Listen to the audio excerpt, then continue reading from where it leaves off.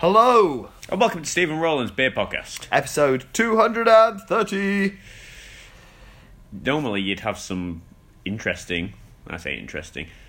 have a fact right now about the number 230, but as you can tell, Stephen here, so I'm drinking his beer again.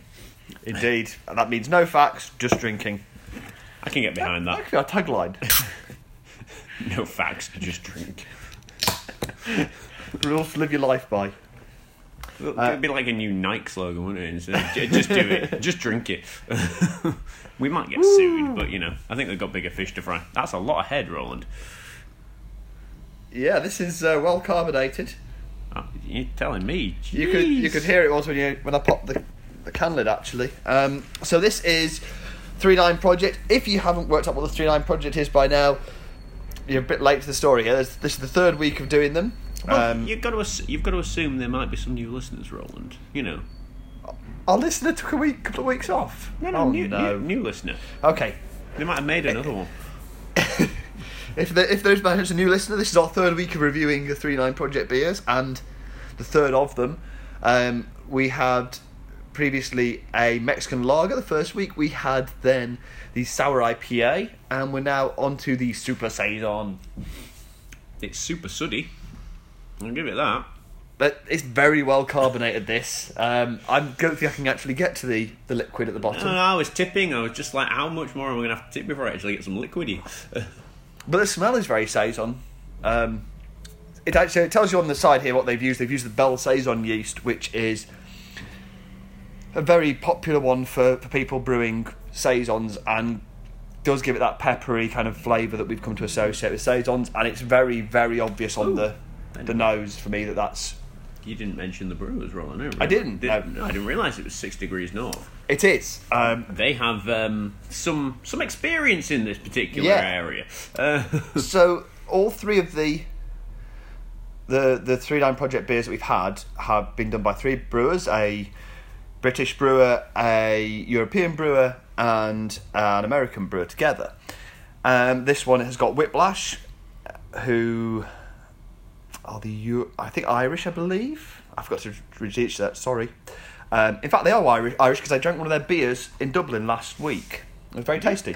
Yeah. What was that? That was the pale ale that I had at the start of the night. No, was that Whiplash? Yeah, okay. That was Whiplash's... that was very tasty. Yeah, that was very tasty. So yes, I've had tasty beer from Whiplash. It's Deschutes in America, who are considered arguably one of the first of the modern wave of brewers, but kind of never really kind of communicated outside of America, I don't think, really. No, because I have heard or come across them before, so... And it has 6 degrees north from Aberdeen way, who we are big fans of. I think one thing that's really obvious actually in all 3 of these is that, so you've got 3 brewers collaborating, and it becomes obvious that you never have an even-handed collaboration. In all of them, there's one person who kind of takes the lead, and the others add their own bit, but I guess one person has the core idea and the others develop it. So in this case, it was 6 degrees north, and Bob there, I think, was the head brewer from come down for that, and I'm not surprisingly likes a Saison. Big fan of the Belgian beers. Crikey, this is 9.5%. Yeah, they did. I didn't realise that. So they did develop it a little bit from the basic starting point of a Saison. They kind of amped everything up. Tell you what, for 9.5%, it ain't half chuggable. Get very, very drunk very quickly on this. Yeah, you get a little of the alcohol heat, but not huge. Really? No, I don't really get much of that. Although we discovered as well, while we were in Ireland last week, that apparently I have some like crazy superpower. Like hot stuff just doesn't seem to affect me. Yeah, can take the heat and probably the alcohol. Yes, so there is a little bit of alcohol heat for me, not a huge amount. It's a little bit more kind of chewy and body than you typically get in a Saison. Saisons are normally very, very dry, refreshing ones. This has got both rye and oats in there, as well as maize, which is... Interesting. No doubt added a little bit of that texture. Yeah, I think that chewiness from the rye is definitely there. It's like... And the oats as well. Oats do generally lend body to things that help give that texture.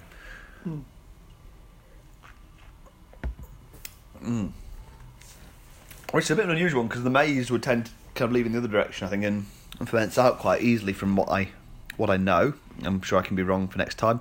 It's also got lemon peel and caraway seeds, neither of which is overwhelmingly obvious, but No. that's no bad thing. As with last week's sour IPA, I think not noticing is probably a good thing. That's always been the trick, isn't it? Any additive, it's just like you don't want it to dominate, just complement. It should never be too much in the front. That said, if you can't tell it's in there as well, question the point of putting it in the first place. I do get a bit of the citrus on the finish, and I think you've got the Azaka hops, which are an American hop, and you've also got that lemon peel. I think they've probably both combined there together to give you that kind of slightly citrusy finish, which is quite nice. I'll try pouring a little more of this Into my glass. Yeah, which is still feeling fairly lively. Yeah. Also, it is a very, very tight head.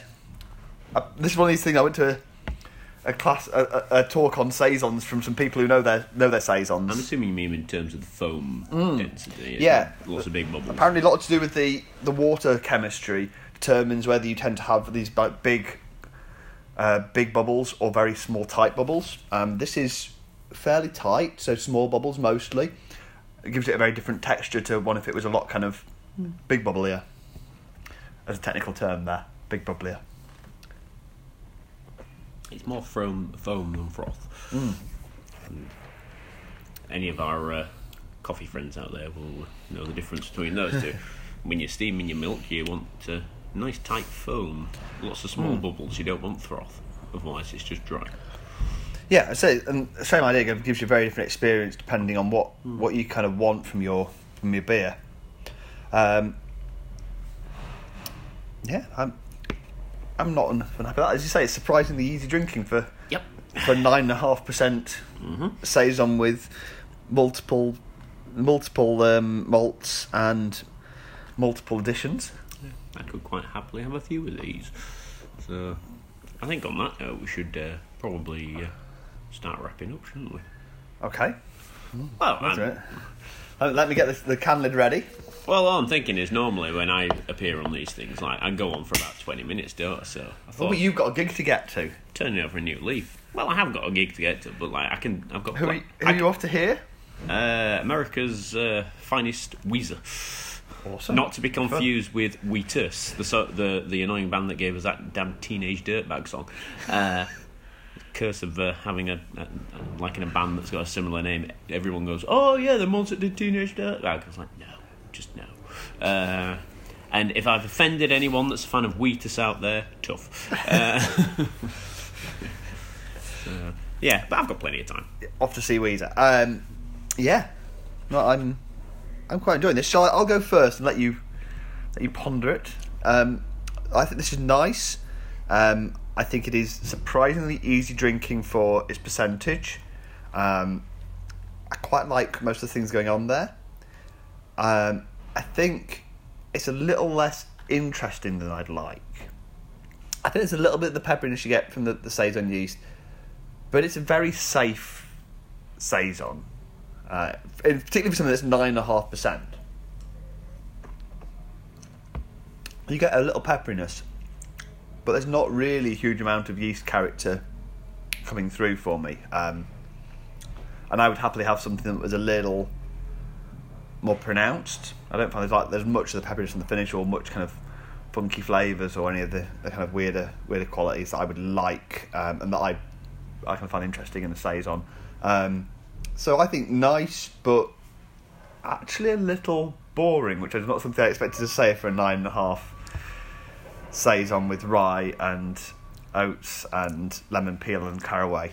So I'm going to go with 8. Okie doke.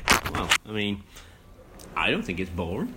I think it's quite tasty. I'm really enjoying the texture of it. I'm really enjoying the fact it's actually quite chuggable. Because like a lot of the time with quite your spicy saisons, I find they leave your mouth just that little bit dry. Whereas this one doesn't. I'm actually finding this really refreshing. It's like just what I want at the end of a day, you know. Nice refreshing beer. Doesn't leave me wanting to go and have another drink afterwards because I've got a dry throat. Yeah, I like it. I'm liking the rye character that's in there as well. It's very tasty, but I am fond of that. So actually, I was going to say particularly on the aftertaste just now. I'm really getting that rye started to come on the aftertaste, which I quite like. He's changing his mind. I'm not changing my mind, but I do quite like the rye. I hadn't really noticed that until you said it. No. So, with that in mind, I'm gonna give it an 8.5. Not actually that far apart, really. No. To be fair, when you were just like, I thought he was gonna give it like a 7 or something. It was just 8. Really?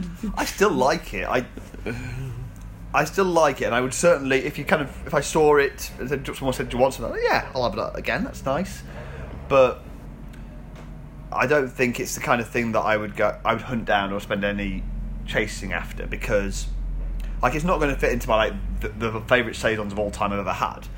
Is it a nice beer? Yeah, sure it is. It's certainly not objectionable and it's pleasant, but maybe not going to stick in my memory compared to some. Question of curiosity. Have you got a particular favourite out of the 3-9 beers that have been done? I think I have, but it's tight. So the Mexican lager I wasn't as fond of. I thought it was super interesting. Definitely unusual and different, but not really something I was keen on. The sour IPA and this I've both enjoyed very much. And it's quite tight, actually, between the two. What do you give the sour IPA, an 8.5? Or was that Steve? No, I can't remember. It was only very recently, but I can't quite remember. I'm pretty sure I gave it an 8. Yeah, I think between this and the sour IPA, it is very tight, but I would probably edge for this one. Yeah, maybe that's just because I am a big fan of saisons, and that maybe helps. I think when it comes to that, making a decision, it is personal preference, and I think I would probably choose the same as well. Yeah. But just because I find there's also a little bit of that. Interesting. Well, and I remember last week when we were talking about the sour IPA, Steve said he couldn't have that many of them, and I if you watch some of these, as somebody watches the American MasterChef, and the Australian MasterChef, even is the one I was going to mention actually, is one of their returning things is, which one would you have again? If you have to choose between two. And if I had to choose between the saison and the sour IPA now, I'd probably have the saison again. Yeah, I get where he's coming from with the sours though. Like I can't have it. I got to do a session on sours. They kill my palate completely. Yeah, I think I could, depending on the type of sour. I think that intensity of sour I couldn't do. If you mix it up, yeah, absolutely I could. Right then. Anyway, well, on that bombshell, we should drink up and shut up. I'm drunk up, so you shut up. I'm done.